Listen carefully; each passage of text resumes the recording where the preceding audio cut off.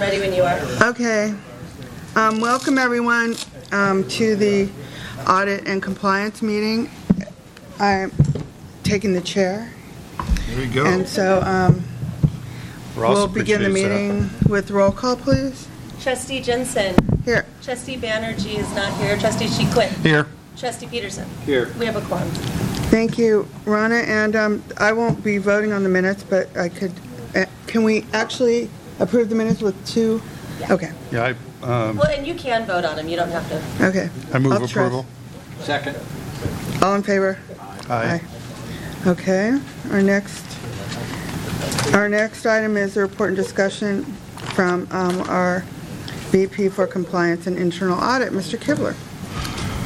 Thank you, and welcome to the Audit and Compliance Committee. Before we start, I would like to acknowledge one person, Bonnie Leung. She's my privacy and regulatory counsel. Good. So she's one of the people that helped me set up the compliance function when I started that back in 2015. And I'm not used to having such a large audience, so I'll try not to get nervous. She's highly regarded, both internal and external to the organization. Great. She goes to meetings and I get texts from people like, I love this Bonnie. That's nice. Okay, so with that being said, I'm going to go through my package and jump in if you have any questions along the way. So I wanted to start off. Are you going to use the slides or do the... Yes, oh, it was hidden. Okay. You hit it. I think I can They're handle so this colorful. now. I just want to make sure that... There you go. So I wanted to start off with a compliance program update, and just to help familiarize Trustee Jensen, but just a refresher for the rest of the committee. So there's 7 basic components to a compliance program, and those are the written standards, the leadership oversight, education training, auditing and monitoring, communication, enforcement, and response and prevention. So those are important because the federal government says that all organizations should have a compliance program, but you also have to demonstrate that the program is effective. So I just wanted to kind of refresh what I've done the last few months relating to this program, and then see if there's any questions from that. So as far as leadership oversight, that's me, okay, and Bonnie, and then Akemi Ren, my compliance director. But written standards, in the last couple of months, we've been going through all of the policies and updating all of those, kind of refreshing them. So I have a list, mostly privacy, but a few compliance and enforcement policies, just to make sure that the organization knows what they're responsible to do. And a lot of people have been getting assignments to coming into policy text saying you have to read and acknowledge this policy. So now we have a communication link to make sure everyone understands that there's been an update and that there's something that they have to abide for. And hopefully as we revise these, we make them a little bit more understandable so that people know what they're supposed to be following. Okay? And this last one, patient visitor cell phone electronic device, this has actually come up a number of times lately because we have people wanting to record the providers as they come into the patient room, and unfortunately in some of those cases the provider doesn't either want them to record or they're recording the other patients that are in the rooms with them, which would then be inappropriate, so we have to stop them from doing that. We had a recent incident where, unbeknownst to the staff, a patient's family put a video camera in the room and was broadcasting so that they could monitor their family member, and it was like, stop! There's problems with doing that. So A lot of things that we have to jump into, and I've been surprised at how many cases we've had that related to this policy. Have you had any around just taking photographs of people that are, not even videos, just photographs of clients? Yes, yes. So actually, one good thing, when I was doing one of the HIPAA walkthrough assessments, every time we saw a violation, then I was doing it with one of my staff, they would pull out their camera and take a picture of the violation so that we could record it. And some of you on the committee have seen those reports with the pictures in them. And I actually had a physician stop me and tell me I couldn't do that. We have a policy. And I said, yes, I know, it's my policy. And I explained who I was. They were like, oh, okay, I got it. But you were happy to I was that happy that they were intervention. trying to enforce the policy and stop me from taking pictures. So enforcement and discipline, we've actually had policies on that, but based on some actions that happened last year, we realized how vague those policies were and that you couldn't really enforce any sanctions against anybody for anything. So it was like, okay, we're changing the policy, and basically on the HIPAA sanctions policy, instead of having 4 levels of violation, you have 2 levels now. You either did it intentionally or you did it by accident. If you do it intentionally, then you're not here anymore. If you do it accidentally, you get a warning. If you do too many warnings, you're not here anymore. But we really beefed up the policy because we were having too many privacy violations. We wanted that to stop, and we needed to make sure that everyone understood that that was termination offense. Can I, is this in the contract? Is there any language in the contract, in our labor contracts, to say, to advise that HIPAA violation isn't grounds for termination? I don't believe that specific language is in there. What it does say is that you have to follow all company policies, and we give them this at hire. We reinforce it annually. If there's a violation in a specific area, we want the whole department retrained on privacy to make sure that they understand. A lot of those trainings I've done personally to make sure that they understand we don't tolerate this. And I get a lot of questions. Well, what if I do this way? Is that, yes, that's a violation also. So everyone kind of comes up with different rationale of why they think it's okay, and then I have to explain why it's not, and make sure that we're all on the same page.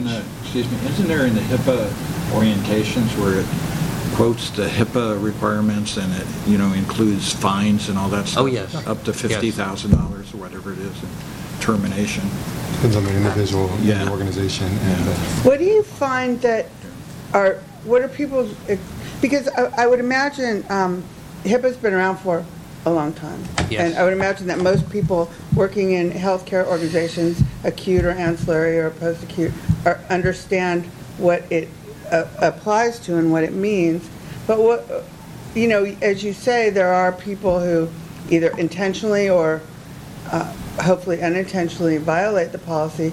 But what do you hear staff say? I did it to help the patient or help the physician or help the process somehow, or? Usually it's because they're nosy. They know the person, they want to know what happened to them, or they say, I was just trying to find their room number. Well, you don't find their room number by looking at their medical records. And a lot of it is just them being lazy. This is the easy way to do it. For instance, looking at your own medical records, you can do that through Epic. You can go into MyChart, the patient portal. Patient portal. You can look at your own records, and you'll get a subset. But going into the medical records, then you have the ability to modify things, and so that's inappropriate. Right. But it's easier for them to go in and look at their own records on Epic than it is going to the patient portal and logging in and looking it up that way. So it's a variety of things. Sometimes they say that it was part of their job, that they're required to see who's coming to their floor potentially and be ready for them. And to a certain degree, that's true, but we have to draw the line someplace, and we've given them the guidance that they don't do that until they get a notice that a patient is going to be transferred. Then they can look at the records. Sort of that need-to-know requirement. Yes, minimum necessary. Is Epic giving you more tools for compliance? It has. We have a function called Break the Glass, and so certain people get put in this category if you're an employee, if you're a VIP, if you're a behavioral health or substance abuse. Then anytime somebody goes, if they're not part of the care team, they have to break the glass to actually access that record, and a report comes into compliance. And so we can look to see who's been accessing things and then determine if it's appropriate or not. And then my final question, and I'm not sure, this would be good to have my own Epic training, but for example, what if someone was to come in on a cruise ship into Oakland and they were transferred to this hospital? Would that be break the glass? Or alternatively, what if there was an employee in the hospital who wanted to know if anyone in the hospital had been tested for coronavirus? A virus? Yeah. So that would, they would not automatically be put under break the glass. If it was deemed necessary, if they got special orders from our medical staff saying put these under because we don't want anyone snooping, then registration could do that. Otherwise, they would be open, but it would be pretty difficult to find. And I would suspect that if there was rumors that one of those patients did come here, somebody would be looking because they would want to know if it was in their area and if they need to call in sick that day. So, or the next. Thanks. Okay. Sorry. Rick's a compliance officer, so his lens is always, The compliance. people being compliant or not. I have to, the role of balancing this with, a little bit of generosity to people's better angels. So I agree with everything you said. I would probably caveat that the first part of your question around if we were to get a patient from a cruise ship, I think the likelihood is that that the person would be put on a break the glass for the purposes of all the sensitivity around the matter, and so that's the only sort of added. And I would hope, I think that we're doing a fair amount of education and awareness for our workforce that people will. So far, what we've seen is people aren't calling in, and we have had a lot of staffing and across the unit or across the organization. So I think we've promoted preparedness without anxiety. So we'd hope to keep that up. Right. I just think back to the HIV virus and when people act, people in organizations, healthcare organizations, at that time tended to be less educated and less aware and much more scared that somehow. But there is a lot of mixed messages out there, and there have, in fact, been healthcare providers across the world who have, and locally too, who have contracted or got tested positive after caring for a patient. So some of it is founded, but we're trying to make sure that we're exercising every precaution. And as of now, we haven't had any positive cases in the organization. Thank you. Okay. So getting back to the enforcement and discipline, one of the things that we noticed the last couple of years is sanctions against employees was not done in a consistent manner. And so one of the things that we've implemented last year was that anytime there is a violation of a compliance policy, then I work with legal and HR to make sure that discipline is consistent. So we look at what we've done in the past for the same types of violations. We look at the policies and how they're laid out, what it suggests to do, and make sure that we do the same thing case by case. Because we don't want to be terminating one person for a violation and then have another person do the exact same thing and we slap them on the hand or tell them that's okay. So consistency is our motto, and we've been working together on this for the last year to make sure we do things the same. Okay, compliance training. So we've been doing a lot of this lately. We're still doing Leadership Academy. We have a 3.5-hour compliance skills lab, which isn't quite enough, but it keeps us busy. We've gone through over 300 members of management in the last year and a half. We just did a session at John George, and we've got another session coming up corporately in April. So we're doing, in conjunction with the legal department, we're doing physician conflict of interest training, just to make sure that they understand what the rules are, and that as we file Form 700, if they have any potential conflicts, that they disclose those so that we can determine if there's action that needs to be taken from an organization standpoint. So I see some question marks. I'm just confused. Looks. I mean, the Form 700 is usually for so what we've boards and found is that there's a website that shows all payments made to a provider, a physician, from a drug manufacturer or device manufacturer. And if our physicians are involved in developing our formularies and they're getting payments from drug manufacturers, that would be potentially a conflict. So we're looking at that and saying, okay, what are your interests? What are you doing? Are you involved in this kind of stuff? And if you are, then you need to recuse yourself from voting on anything that you're relating to. So we're covering the bases now from an educational standpoint. So the training that you do at John George, do you obviously add on to the requirements? There's additional requirements for alcohol and drug. 5328 of the W&I code talks about confidentiality, and the breach of it is a lot more significant than it is for the rest of the population. Mm-hmm. Right. So we cover basic privacy stuff, and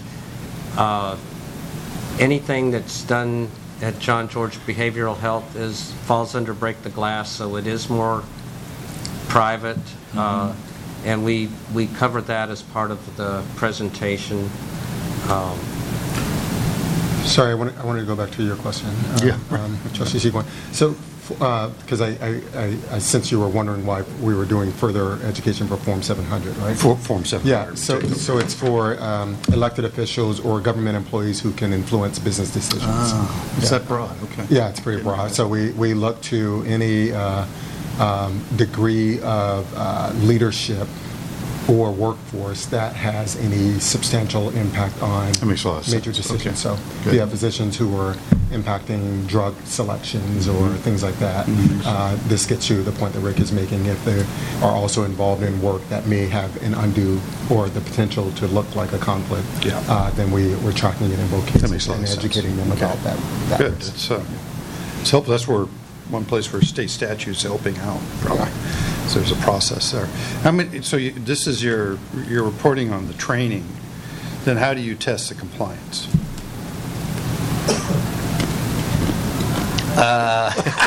Oh, that was a pause. So one of the ways that we test is that we will be reviewing all of the Form 700s that are filed. and make sure that people have disclosed the items that we've already seen out there, and we'll be doing this on an ongoing basis.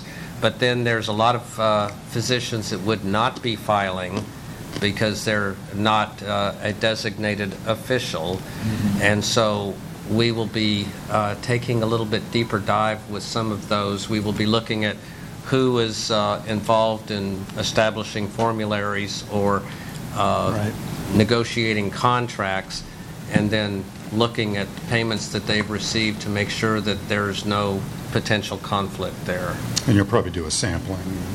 I was going to say, I think in this case, my understanding is just like for the non-physicians, Form 700 is not something that we take as a form that we validate in any way that people have reported everything, but it is expected that people are doing proper disclosures so that it is sort of a retroactive or retrospective thing, so that to Rick's point, if there were a report elsewhere in the public sphere that said, this particular provider got this payment, it would provide a tool for us to make sure that that relationship was properly disclosed. Right. There is also, and I think this was part of the training too, there's some language in the medical staff bylaws, so the medical staff sort of self-policing themselves, or self-policing, have some requirements around disclosures of relationships, and I think this education and effort was designed to make sure that they were either creating mechanisms themselves to ensure that during the credentialing process that they were validating these things if that's what was called for to be compliant with the medical staff bylaws, and or addressing whether that was an appropriate thing for them to have, since they would be able to monitor it as well. And I don't know where that landed, but I recall that being part of the... It is, and I think as a result of all this work, we will potentially be making some recommendations to the Medical Executive Committee to update their bylaws and change some of the language, because or we have to come up with the enforcement mechanism, because you can't leave it the way it is without putting something in place. Can I? Yeah. I was just going to, so I don't lose the thought. Can you come back and report on the next steps as those emerge? Yes. Sorry. Great. So. Trustee Peterson, did I?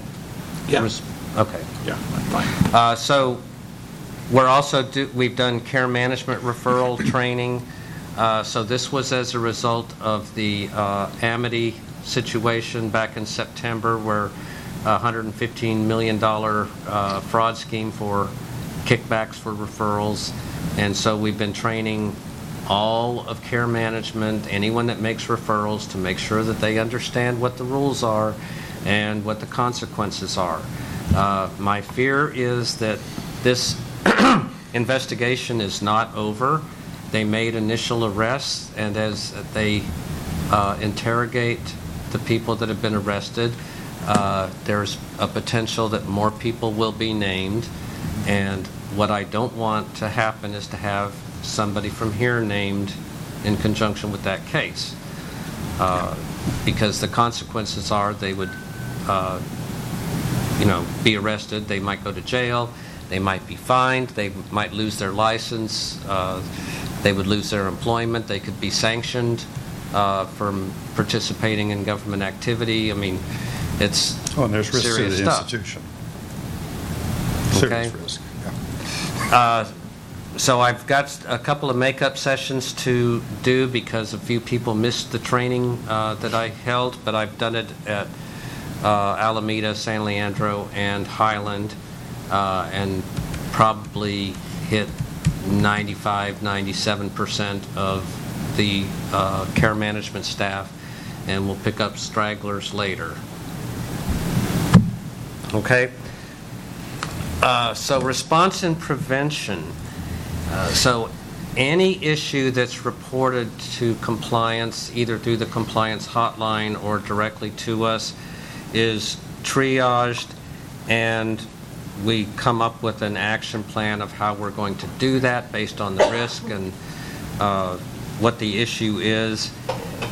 If it's not something that we would normally investigate, we refer that to the appropriate area, such as HR or risk safety, to get them to investigate, and we monitor all actions until they're closed out. Now, unfortunately, the list of items that are open is getting longer and longer because some of these take a lot of time to close out. And as if you read the written report, it's an all-time high number of issues. Probably 60% of those are HR related, and we've referred those to HR. And a lot of those, so at least 10% of those are duplicates. Some people think that if they report it multiple times, we'll take action faster. But it looks like it's the same person reporting it, and then they wait 3 days, and then they report it again, and then they wait 3 days, and it's like, okay, we hear you. But if they report it anonymously, the only thing that we can do is put some follow-up items out there on the website and hope that they go out and do some follow-up and see that, yes, we acknowledge their report and we're doing something about it. So we're working on getting those things down, because we don't like that many open cases. Then So- we're kind of like, which one do we address first? So my understanding, are you saying the backlog might be in HR? There's definitely a backlog in HR, but there's a backlog in our department also. And is there something unique going on, or is it just a fluke? So right number of- now, we've actually been spending a lot of time with Epic, I was wondering. and I so thought I we might hear haven't that had the time to devote to the investigations. We have one person working investigations. The rest of us are kind of giving guidance to the Epic team and the billings team, because we want to resolve as many of the billing issues as possible. And Yeah, that makes complete sense. I was wondering about that. Great. Okay, so under auditing and monitoring, we talked about break the glass, so we've got a lot of reports coming out, and we're still trying to figure out how we, this is the first somewhat proactive tool that we've had for privacy, but it's pretty overwhelming. We're trying to figure out exactly what we do with this, how we monitor this on a routine basis, and one of the things that we're going to have to do is develop some reports so that we look at specific people, like if somebody from Alameda Alliance gets access to Epic and they're supposed to be looking at Alameda Alliance patients, then how do we run a report on their access to make sure they're not looking at anybody that's not Alameda Alliance? So right now we trust them, but trust is not the best control. So we want to make sure that we can track their work, and there's a lot of people that have gotten access to Epic. We don't get involved in allowing the access, but we're going to have to come up with ways of monitoring. Okay, so we're doing looking at physician payments. We're going to be doing, like I said, deeper dives into that to see what they're getting paid for, what they're involved in here. Do we have a problem? We've been doing the 340B audits. We got that down to a 0% error rate in Sorian, and then we turned on Epic, and it went back up. Yeah, not surprising. So we're working through that to make sure that we get that taken care of, because that's a huge liability on our books if we It seems like, keep if I'm messing up. reading correctly from the report, it seems has a lot to do with this not having a certain number attached to prescription. The UD modifier. The modifier. So is that just a personal failure in the job, or is there, Can you just Could give us a little bit more? explain it a little bit more, Yeah. just the modifier? I mean, I know with the 340B, I have a broad understanding of the program and the rebate and It's just so impactful. But yeah, It is, and there's so many steps involved, and that's the problem. Is that it? Okay. So basically, if we buy a 340B drug, we're getting it at a discount, and we have to report it when we bill to Medi-Cal. We have to report that it was a 340B drug by attaching the UD modifier. If we don't put a UD modifier on it, the state says, oh, this is 340B and they didn't get it at a discount, so they ask the manufacturer for a rebate, which is essentially the discount we would have gotten. Got it. And so if it turns out that we did buy it at 340B, now the state has given us a discount, or the manufacturer has given us a discount and the state a discount, we have to make the manufacturer whole and give back the discount that we accepted. So pharmacy buys the stuff, they notify the CDM area in Revenue Integrity. Revenue Integrity puts it into the system, and then when the claim bills out, it should pick up that information and bill it with the modifier. It's more complicated now because of Epic, because now you have the Willow team in Epic that has to take that information from the CDM and update it to Epic. And so you've got an extra step in there, and somehow we're losing some of these transactions in the translation. They're not getting onto the claim, or some of the logic in Epic is not picking up that information when it does the bill. And so there's a combination of things, and so we're having to go back, look at the back end and say, what was billed out? Did it have a modifier? If not, trace it back and figure out why, and then give instructions to the Epic team or Revenue Integrity. but won't it eventually be able to be just cross-referenced immediately, depending on the patient's, whether the patient's Medi-Cal and whether the drug is on the... No, because it depends on the setting that the drug was administered and a couple of other things. So what Rick is describing is right, but so you have a sense of kind of how does it bounce back and forth. So after, under Sorian, we had the whole, set of hiccups and we fixed them. When we went into the Epic bill, now you have, you take that information, you put it into the bill, but this build now is an entirely different process by which to do kind of the rev cycle part of the work. So you have a lot of that work pushed upstream, and you have the flow of the work going through different channels. So you can do kind of your let's say your broad base, this is how it works, and plug it into the system, and then you're going to catch things that the system didn't contemplate when you go through an audit to say, okay, well, here's a patient who got this particular drug in the outpatient setting, which then qualifies it for 340B purposes, and for some reason it didn't show up on this bill. Did the person put it in on the front end and somehow it got pulled off? Did they forget to put it in and somehow it made it through a filter? All those sorts of things. So you're constantly using a sort of iterative process to plug holes where you weren't clear how the build worked relative to what you were actually trying to achieve. So 5% on balance is actually not that bad. I mean, of course, the goal is 0. The beauty of the work and the process in place is we're catching this soon enough. So the audit allows them to say, hey, we caught this. Now we have the chance before the state, because the state, the process that he described where the state goes and tries to get the discount happens several months hence when we report to the state, hey, we've already claimed XYZ, or we didn't claim it, and then they figure it out. So we have the process, we have the ability now to catch that, go back and change it before the state goes back and audits and says what's out here that you didn't claim, so that we can go and get it. Mind you, all of this is going to go away soon, because the state is doing their own.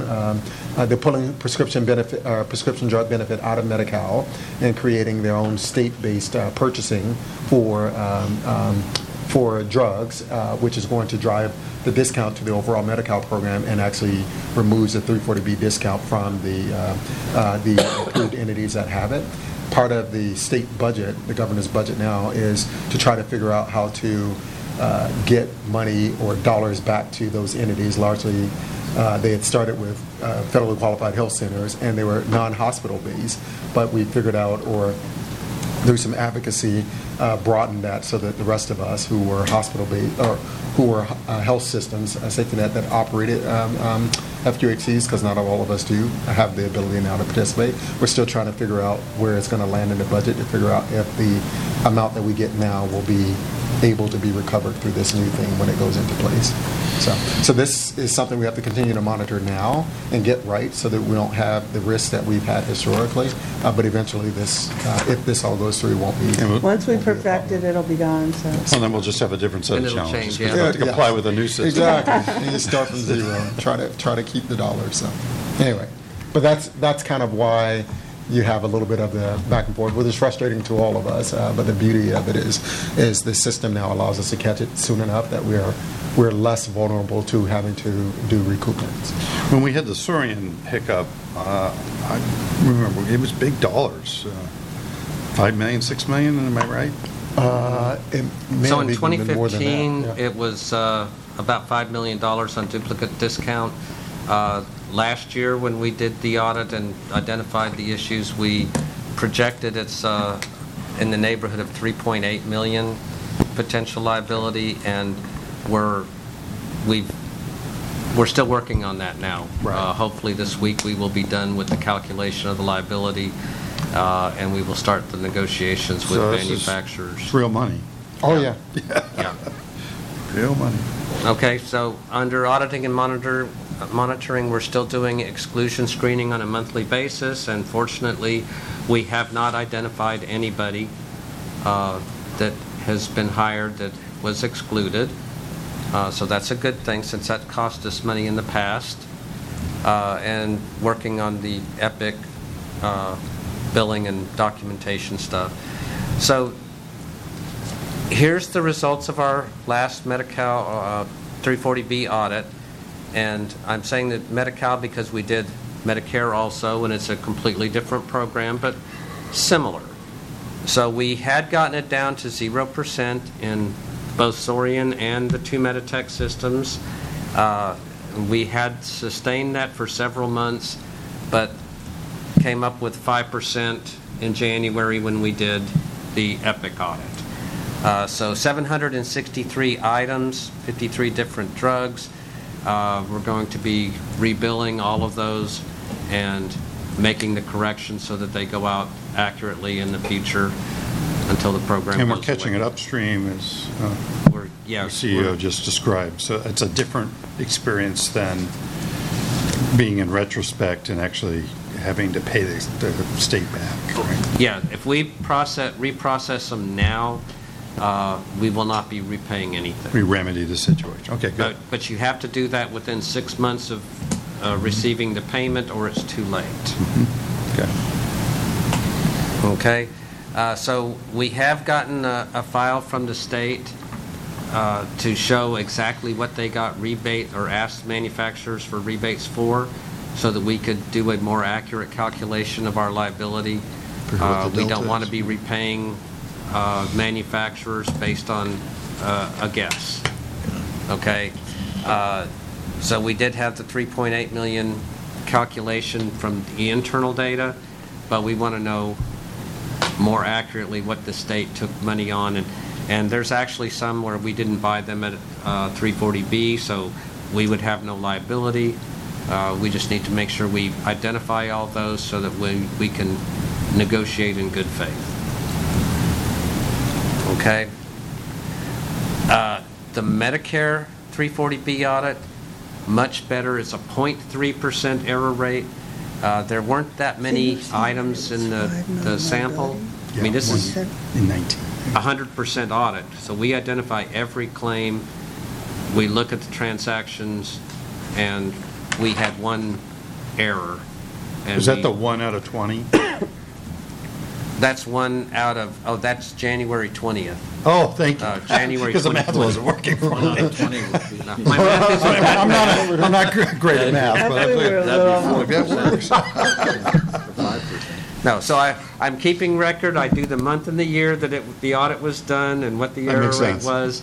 And the next time we do the audit, I will update it with the current date. I'm with you, completely with you. Well, you can see that significant progress. Yeah, So, right. 5% down to 0.3. Well, no, this is Medicare. Oh, I'm sorry. the other This is one was specifically. Medi-Cal. Gotcha. Thank you. So we will be doing another audit shortly before we transition that work. Once we get the initial bugs worked out, we'll be transitioning the audit to the pharmacy area to do on a routine basis. But getting the reports developed and making sure they're accurate, I think we need to be involved in that just because we have more expertise in that area. So are you saying that the audit will sort of be concentrated within the pharmacy as a Yes. responsibility? And then you'll have a compliance oversight role? Got it. That makes sense. Yes. Because I worry about how much is with your team. So that's the way to manage it.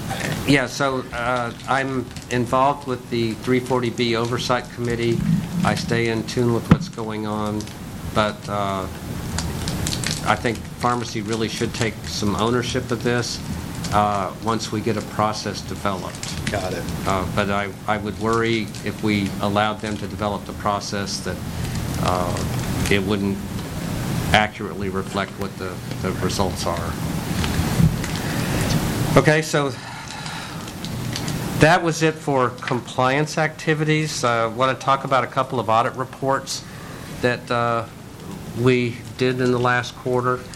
The first one is the self-funded benefit plan, and the reason that I looked at this was because I kept hearing reports from HR that we were making money, or we were minimizing the expense by doing self-funding on our benefit plan instead of buying insurance from Kaiser or United or whoever. And being the skeptical person I am, I didn't believe it. That's your And job. so I audited to see Chief if we skeptic. were actually saving money by self-insuring, or Saw if we should consider changing back. So basically, you understand the self-funding part. We're paying the claims. So this is only a portion of our employee base that take our own plan, and we encourage them to come About to, 15% or something? I think it's a little higher, but maybe 20. Yeah. But a lot of people take Kaiser, a lot of people have the Anthem, but we've gotten a number of people to do the self-funding, and we encourage them to get their services at AHS, which is even better, because then we're paying ourselves for claims instead of having to pay on the experience with other insurers. So we were basically looking at the accuracy and timeliness of recording the expenses, looking at the claims data for accuracy. We did not do member eligibility because HR was doing that separately based on the fact that they thought that there might be some people enrolled in our plan that were not eligible. The dependent eligibility? Yes. Yeah. So, but we were looking at who we were paying claims for to make sure that they were identified on the policy. So if you weren't a covered dependent, you shouldn't be getting a claim paid. Looking at the security of data and the total cost compared to a non-funded plan. And basically, we found out that we were actually saving money. It was 20 to 30% over insignificant. what it would cost Right. if we farmed this out to another insurer. So that was a good thing. Yeah. But we did find a couple of issues. So we weren't really verifying the claims that we received. It was kind of, they sent us a file and said, here's all the claims we paid, and we said, thank you, and we paid the bill. Right. So we need to do Yeah. some spot checking of that to make sure that those are all valid members that they're paying claims for and they're not slipping some things in or making some duplicate payments or something like that. So I don't think this question's for this committee, but I don't know where else to ask it. Maybe the chair of the HR committee would be a good person to give it to. But it seems to me when you have a program that's successful at saving dollars like this, and we seem to have very few of those in this system. Not our fault, but it's just the way we're in relationships with our stakeholders. But I think when we had this situation, we certainly want to push much greater penetration, I would think, much greater than 15%. So is there a conversation, has there been a conversation at HR or at management about trying to incentivize this more employees into this approach as opposed to the traditional health plans? Well, I know you can respond, Delvecchio. I think it's incentivized because it's cheaper, right? It's less expensive for. It is in general, and it has been. No. It's sort of mixed, I would say.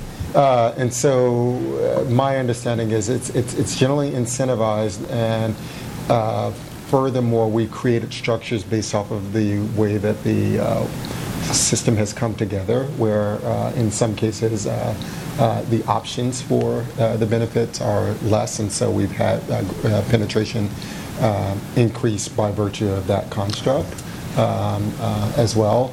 There is still there's levels of benefit that occur based off of the utility of the benefit from the various levels that exist. So there is do you use a system, like our system for care, or do you use the rest of the network? And so there can be variations there, as well as there are other sort of market factors that then drive what Kaiser, or mainly Kaiser, which is the alternative, does as a result. And so we have to be nimble enough to say, in some cases, and depending on the profile of the employee, it actually doesn't make as much sense.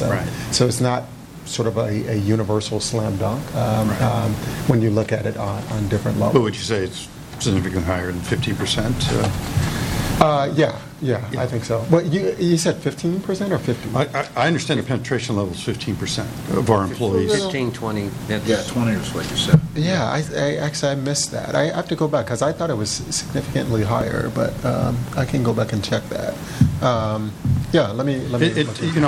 I'll say from the finance committee perspective, we've got to find savings. Of course, and particularly in labor.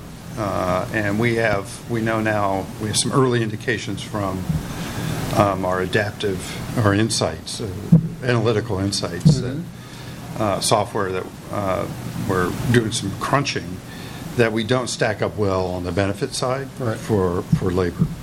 And so, I think this is a place to collaborate with labor to find a way not to diminish benefits while realizing a savings. Yeah. A question is the 20% of the total, including Kaiser, or is it 20% of the 65% of the employees? 20% would be total employee population. Oh, okay. So 35% of the employees are Kaiser, right? Okay. So you're not going to get them as long as they're Kaiser. Yeah, I was going to say that's what I think it is of the total, and then actually relative to other employers, it's more like 30-something%, right? Yeah, my understanding was it was close to 40. Yeah, 37%. Oh, okay. Yeah, so that makes If you take 65%, it's like 37%. So I can't give you reasons why people aren't in this plan, but one of the things that I've heard in the past is they worry about having services at Highland because of confidentiality, because other coworkers would be looking at their records. However, under Break the Glass, that exposure is limited. Is that something we market? I don't actually. So that's a fair point, but that's not the main driver for this, as far as we know. It really is. I mean, Kaiser's very competitive offering. And the fact that people are in Kaiser, it's kind of, Kaiser is one of those things, particularly of late, is once you're in, you're in. It's kind of like, somebody was telling me about putting a kid in private school. It's like, once you've done it, you've done it. So that's why I'm fighting it. Right.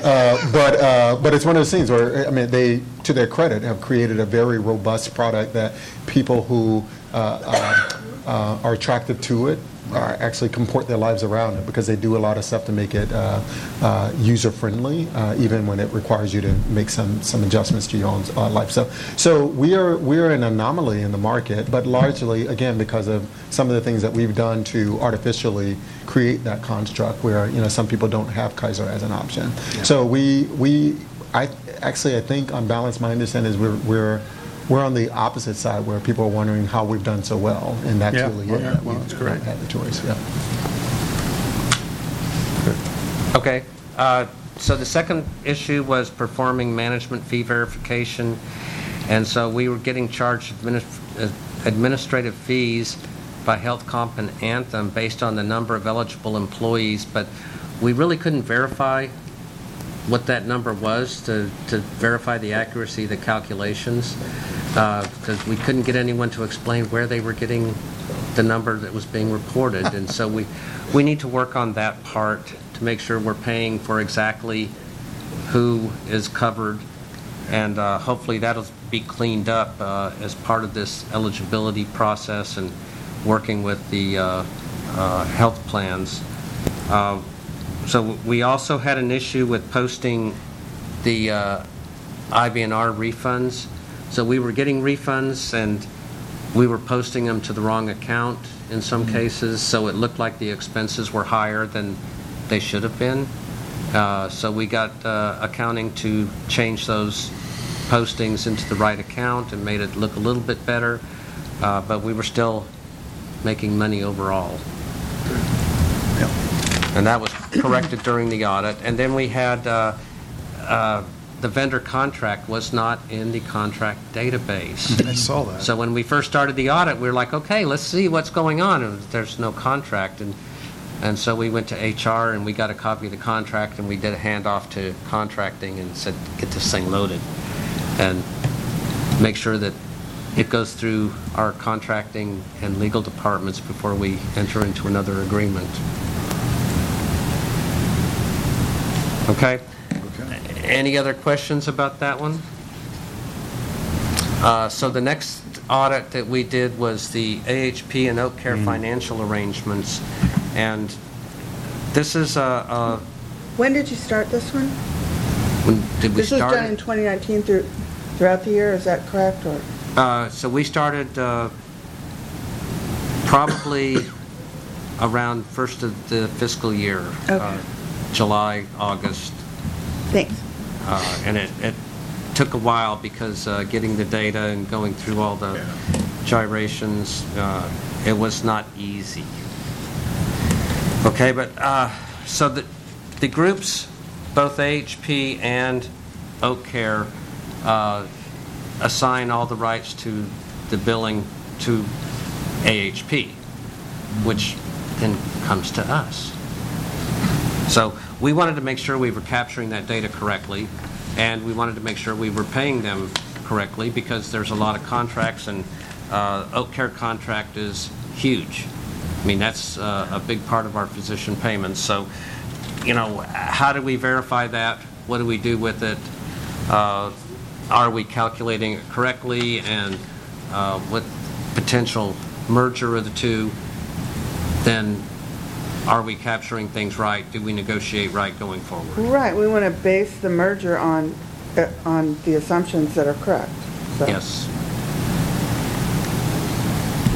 So basically, again, we were looking at accuracy and timeliness of payments, that we had contracts in place, that the payments were based on the contract limits and that we weren't overpaying anything, and that invoices received adequately supported what they were doing. Okay, so based on our analysis, we didn't see any real significant issues with the contract arrangements, and The only thing that we found really was that when the contracting group reconciled the Oak Care contract and made sure that the rates were proper, they did it for clinicians only. And we found errors in the amount for the administrative services that were being provided as the contract. They weren't huge, but if we say we're going to pay $100 an hour and they bill us $110, we needed to cut that back, and we weren't doing that. So we asked them to go through and finish the reconciliation, make sure that everything was in accordance with the contract, and that we pay accordingly. Because one thing I hate to see is overpaying the contracted amount. And if it says not to exceed, it should not exceed without doing a contract amendment and getting Ahmad involved. Which, by the way, you guys all know Ahmad, right? But he's been sitting there. I didn't introduce him at the start. Yes, right. Okay, so any questions about that? I was Nope. expecting It's better bigger than issues. That's better than expected, actually. Yeah. For me. It's good. It's good news. Okay, so other reports, annual plan is on time at the moment. Now, there have been some staffing issues in internal audit and compliance. So one of the things that I was identifying as an issue was work relating to the Institutional Review Board, IRB, that a lot of times they would bring forth a research project that was funded by an outside entity, and they got approval from the IRB saying it would not cause patient harm. They were off and running. They never went to contracts. They never went through legal, and the money was either negotiated directly with one of our physicians or with Oak Care, and AHS management didn't know anything about that. And so I started working on developing some processes to get better control of projects going through the IRB. And as part of that, I ended up with the IRB coordinator being transferred to compliance, which is one way to get control of it. Yes, that I would own be the one of person that coordinates it. I think they call that merger acquisition. Unfortunately, He wasn't voluntold. Voluntold. He was volunteered. Yes. right after transferring to compliance, the coordinator resigned for a position at Kaiser. Oh.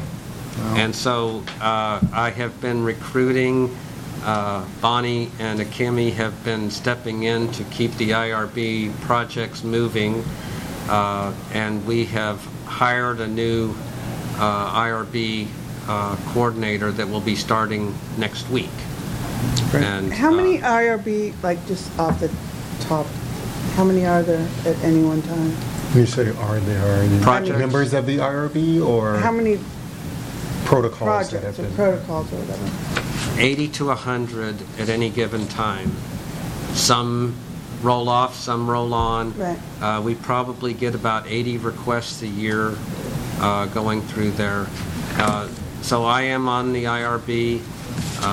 That was my first step towards getting control of it, is finding out exactly what they were doing. I infiltrated. What does it stand for again? Institutional Review Board. Did you say infiltrate? Yes. In a sidebar with me. Well, it's keeping So, us alive here. I Yeah, see. Right. He knows his audience, apparently. It was a learning experience. encourage but since most of their files were manual, it was very difficult to get information. So by joining the review board, then I got access to all the projects that were going on through there, and was able to identify the control steps that needed to be put into place. And I worked with Ahmad and with contracting to make sure we're all in agreement that this would be the right process to go forward. Okay, so that work is moving on, and hopefully will improve greatly with the acquisition of my new person next week. The other thing is my... Acquisition? Yes. Yeah, you gotta listen to him carefully. We don't have With my listeners. hiring of a new person next week. So the other thing is when my internal audit staff resigned back in November, so that leaves me with an opening in internal audit. I still have the manager, but he's on his own right now. Yeah, that's a lot. So I'm recruiting for an internal audit person. Hopefully, we'll get some good candidates in the next few weeks and get somebody on board. I don't see that as significantly delaying anything. I think we can still get the projects done by, loaning some support to him on getting those projects. So everything should be okay there. So compliance issues, I think we talked about that briefly a while ago. There's a bunch of them. If you looked at the dashboard, that was 139 outstanding as of the January 1st or end of December. That is way too high. So I'm working this next quarter trying to bring that down. A lot of those are HR issues, and we're continually meeting with them to move their projects along, but we also need to address the ones on the compliance side. There's a lot of things relating to billing, a lot of privacy issues. No matter how much education, it just seems like they keep coming up, and some of them, like I said, accidental. Some of them appear to be on purpose, or just because they don't know any better. And it's like we've trained them, we're continuing to train them, but Then they know better. they should. They need to. That's my opinion too, but It's I'm very giving serious. some of them the benefit. Okay, follow-up items, down to 11 open issues, with 6 of them being privacy screens and badge readers and some of the freestanding. So I did a walkthrough of some of the facilities a couple of weeks ago and cleared some of these issues. I have not done all facilities, and the next trip to each one I will be following up on these to see if I can close any of them out. So this is a report that we've seen now a couple times, and there are a couple issues that seem to be unresolved. And I don't know, it's my simpleton way of looking at things, but privacy screens. What is so complicated about? Well, So, so the reason that privacy screens were delayed was because people had small monitors, and when Epic came around, everyone got the big monitors. Got it. We didn't want to spend money buying screens for small monitors if they were going to have to be replaced by new ones. Now, the easier solution is position the monitor so that it's not public facing. Some people came up with that realization and modified things, but it's a matter of me walking through to say, yes, I'm comfortable, you've taken corrective action, and I haven't done that yet. In other cases, they've gotten the big glare screens. so it's conceivable that there actually isn't a compliance issue Right. there at this particular moment. But the screens are sort of the fail-safe, right? That you're making sure that even if you position the monitor in the wrong place, a new employee comes in, moves it out so the public can see it, the screen will add an additional benefit. Well, that plus I So need it's not to... as bad as it sounds. It's not as bad as it sounds. And Yeah. in some cases, it's a matter of me exercising some better judgment.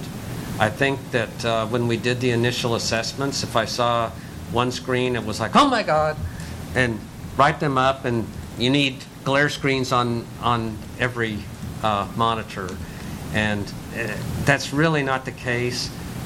Just like if I saw one printer in an area that was potentially accessible to patients, then I put down that they needed to get... That's fair. I mean, you're and so now I need continuous to go quality through improvement as well, right? and say, is this really reasonable, or is this secure enough? It's Right. really not accessible to the public. They've done enough stuff here. I Good. can clear it. That's very helpful. I appreciate you explaining that. So I just have to, I think I was overzealous, or my staff was overzealous on the initial assessments. It's in your job description. I think. So, yes. I think it's good to come in hard to begin with. Yeah. But it was, a lot of it was trying to get the point across that Yeah, you exactly. don't leave this pile of paper that's claim printouts with PHI on it, that's sitting on a computer or on a printer Yeah, I remember where that photo. patients are walking by. Yeah, yeah. And we did see some of that in the initial assessments. You don't yell the patient's name and Yeah, across diagnosis the room. across the room.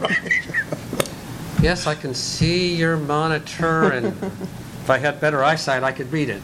Right. Okay, so that was all I had, unless you had specific questions about some of the written reports. I don't. Committee members, I'm satisfied. that was excellent report. I'm satisfied, my first meeting. Okay. So there was an additional item that needed to be addressed, and that would be the schedule going forward. Right, but should we get a motion to approve the report? Or is it information? It was informational Okay. Yeah, I don't think you have to. on Okay. this one. Great. Then, our next item is the information on our committee agenda, calendar, and follow-up. And as the new chair of the committee, I am, and after conversation with Kinkini, I wanted to bring it up to the other committee members and staff to see if we could change the day and time of the committee. Because just throwing it out there, and possibly even, as I mentioned before the meeting, even the site of the meeting. So I would ask my colleagues on the committee first to weigh in on that. Yeah, I didn't consider Yeah, that. I think the reason it was modified before was to try to accommodate some of the trustees' schedules. Right. And then I think what happened this month, for instance, is because I was supposed to be gone on Thursday, which I'm now not, that we decided to change it to Yeah, today. that's So my what our recollection. plan was, what our plan had been in the past is to do it before finance. We used to do it after finance, but the problem was that finance ended up being so long that, Rick had to put his night clothes on when he... Right, exactly. And what time is finance? Smoking jacket. Is it at 4 on, it's at 4 o'clock on Thursdays, on the 3rd, or wait, Is it 4 or 3? It's at 4. Yeah. And So- I think with the budgets again coming up, they're going to be It can be longer. longer. Yeah. well, my proposal is that we have it at the same time as the HR committee meeting in alternate months. The HR committee meets at 5 o'clock January, every quarterly, January, April, July, and... Yeah, so your next one is April 8th. So So- you're saying alternate, so you would do it maybe the second month of each quarter? Well, at the no, I same keep time? it on the schedule of the, what is it, the third month, not have it in the Oh, same okay, month, gotcha. but at the same time. Well, that's what I mean. Oh, okay, so, because you Yeah. have the second or the third, so the third month though, but at the same time on Wednesdays at 5? If that works, but that may not work for staff, or for committee members. 5 o'clock tends to have a little more traffic. A little bit. So your Of course, I don't know if Right. we'll see any traffic again. So your next one would be June, or, yeah, it would It would be be June. June. It's gonna end June 9th. Oh, okay. Yeah, you're probably right. Right. Well, It'd be Wednesday, Oh, we're June going on 10th, national sorry. session. I could make that work. Okay. From my standpoint, I'm totally. Said it could work for her, Particularly if too. we're Yeah. doing it, if we're going to try to make a San Leandro. Well, no, that's a Coliseum site, right? Yeah, maybe there's a site in San Leandro, I'm coming from downtown Oakland, so, You mean the SSC, when you say Coliseum site? Yeah. Yeah. SSC, okay. that's where Rick's office is. Ahmad, is your office? Ahmad's office is there. You have offices everywhere. I can travel, yeah. Yeah. But, yeah, the question Reverse is degree. whether we can do a public meeting there, but course. if that were the case, I know it's accessible for Kinkini Is the as well. building, we aren't the landlord, so just, is it locked at 5, the building? No. No, so, It yeah. doesn't lock just until 6:30. Post and, yeah, it's open to the Or public. we David could make it mentioned that there earlier, may we be could do it at facilities on the 4 bottom if that's floor. better for staff. For ADA. I think the issue was around the Although it's audio. elevators, Right. so you could, yeah. But it's public access. So Gotcha. the room needs to be large enough, I think. So the question. Yeah, that's what I So we have to do a mean. We little- usually do our trainings on the 3rd floor. I'm sorry, 5th floor. So. Oh, but that's, fine, yeah. It's a, not yeah, the it's a floor. large enough room. We usually rent that out, so that's not our floor. We don't No, we rent it out, yeah, rent that's what I it mean. separately. Oh, we'd have to rent it out for that purpose, or but if we use the first floor, it's the same thing. If we did a first floor, I suspect it'd be the same thing, right? Yeah, because that's not our floor. We could do it at Alameda Hospital. There's a big room, but I don't know. Alameda, but that would probably be a more difficult. That's worse. Yeah. Yeah. Be more It's a difficult. nightmare. Yeah. Not for all of them. No, no, no. No, not for all of us. Yeah. Well, very, very personally, it's worse. There's also, that would be further for you, I was going to say. Or San Leandro. We could have San Leandro, or eventually we'll have IT moving from Creekside to the When? courthouse building, but that's in Hayward.